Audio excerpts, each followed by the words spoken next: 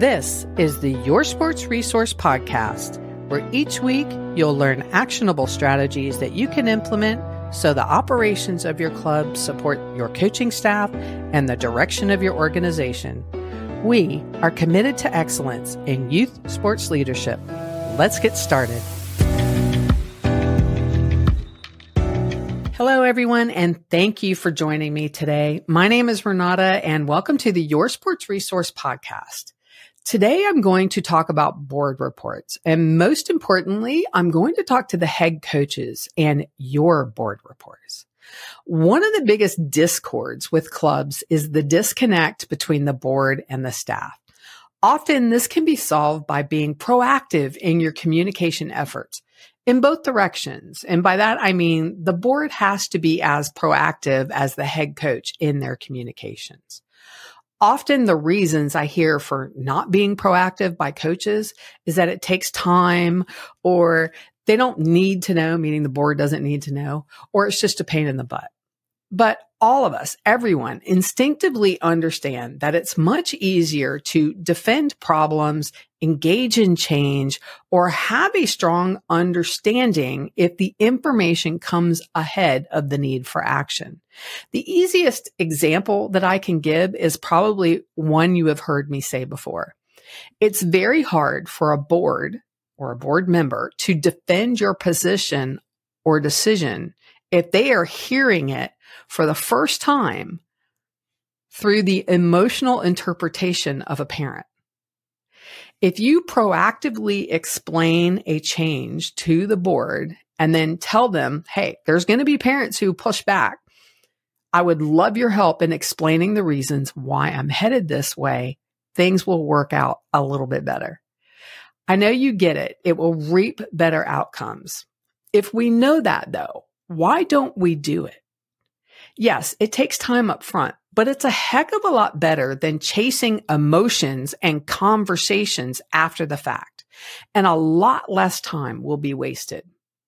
So one of the best places to start in creating a good relationship with your board or communications with your board is through your board report. And that means creating something that's valuable. So what do I mean by valuable? I mean something that's clear, direct, no fluff, nothing fluffy, right? And provides enough information for them to understand the staff's impact on the business. This removes assumptions about how things are going. Okay, so let's talk about the why of spending time crafting your board report before I offer my suggestions on what should go into that report. The biggest reason to my mind, outside of getting the board to understand you and what you do through proactive communication, is self-accountability.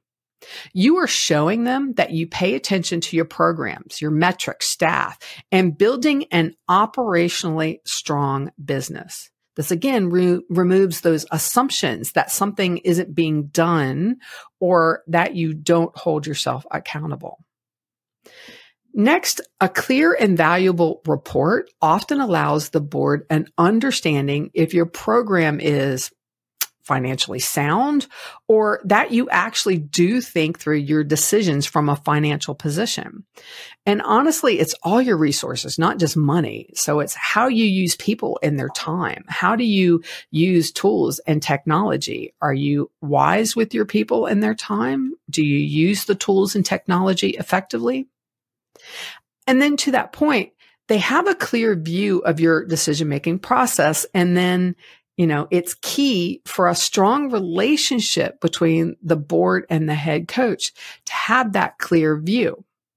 This goes back to my communication example. If you start talking about something at conception, then they are engaged and bought into the entirety of your decision. It also allows them to have thought through or weighed out the risks just like you have.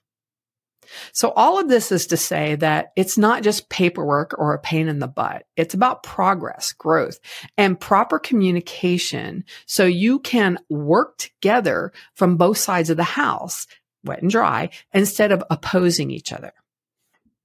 Okay, real quick, before we talk about what should go into the report, I want to tell you about our new COLT program. This is the Club Operations Leadership Training Program. It's a 12-month program of one-on-one support, you and advisor, where you work through monthly learning modules, but together you take those modules and you apply them to your club. Right? All swim clubs and university programs are not created equal. So the application of principles is going to be different. And we work with you through that process so you can be successful. You can find out more at yoursportsresource.com. Just look under the COLT program tab at the top. Or you could book a short call with us and ask questions just to see if that COLT program is a good fit for you. Okay, what should go into the report?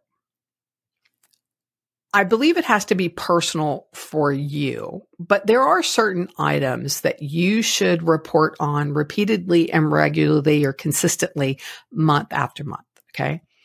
The first item is probably something you already do, and that's your program update. There's several ways you can approach this. You can break it into competitive swimming, swim lessons, lifeguard training, water polo, whatever the programs are that you have. In the competitive swimming, you may break that down into developmental age group and then senior. Now, the board probably gets your weekly parent emails, so you don't need to get into, a lot of different details. But what you should point out are the highlights. What is working well? And where are the areas that you're focusing on right now? You could also ask or front load things that you're considering changing. Important points that they should know and be able to ask further questions about so they can help defend or support your efforts when complaints come up or questions come up. Now, next would be a facilities update. Whether you own your pool or pools or rent 7 pools, you should offer any relevant updates or concerns about facilities. These can affect your budget or practices. For example, if your locker rooms are a problem, you should be able to state that it is a problem.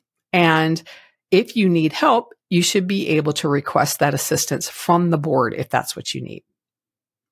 Your relationship should be next. Any updates on how things are going with the Y, the high school, the city, the county, vendors, any other relationships you have, give an update so they understand who you've been working with and who you've been talking to. And again, if there's areas that they need to help, that they can step in. Then there's the staff. Who's leaving? Who's taking a holiday? Who is new? Or any updates regarding staff that you want the board to be aware of. Now, my only caveat here is exposing HR or sensitive personnel issues.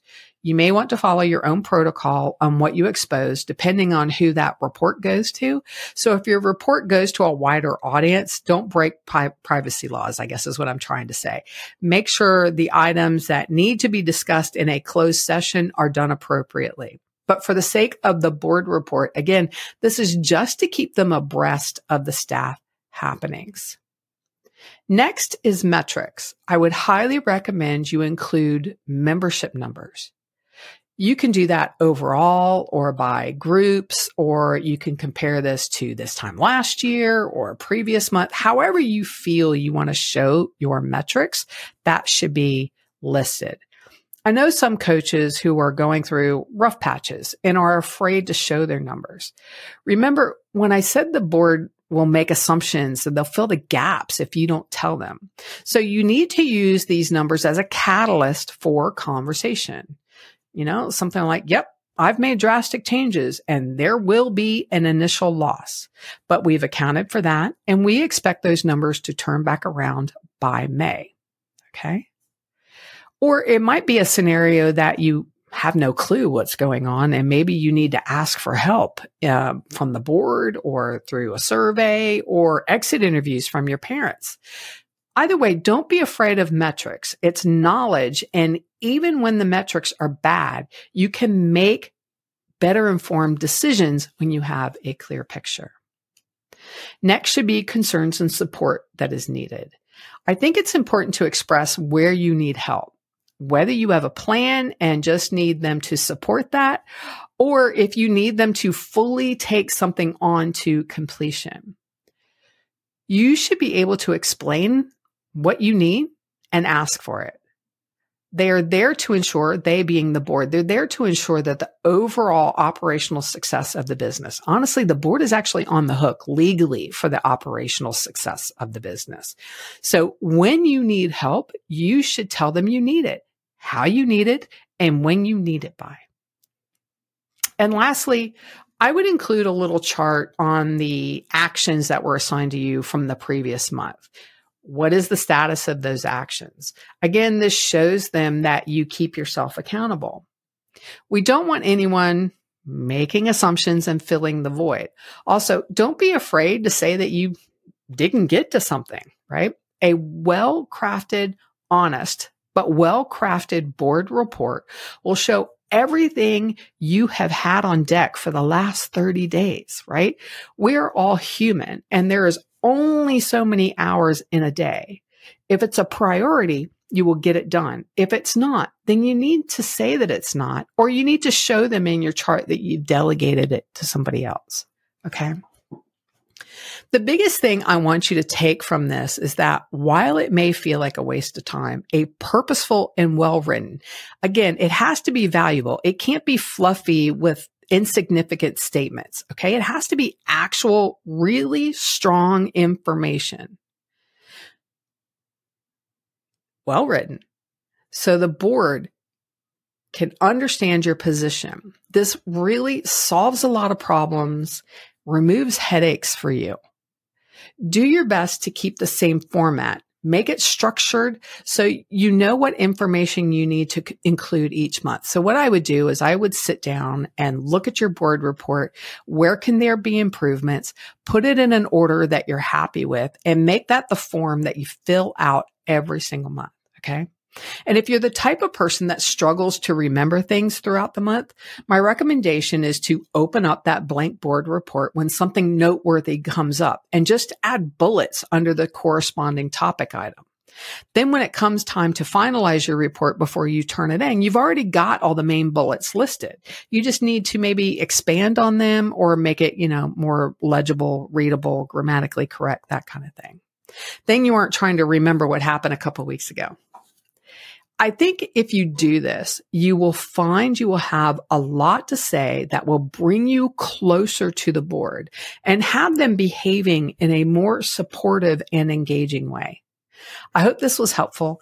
Please let us know if you have any questions. We will always make ourselves available. Thank you for listening. Please subscribe, rate, and review this podcast so we can reach a bigger audience. And don't forget to visit the website, yoursportsresource.com, where you can find articles and tools, as well as more info on how we can work with you directly, maybe even with the COLT program. Finally, remember, what is common sense isn't always common practice. Put what you learn into action. Don't just be good at it. Until next time, guys. Thank you.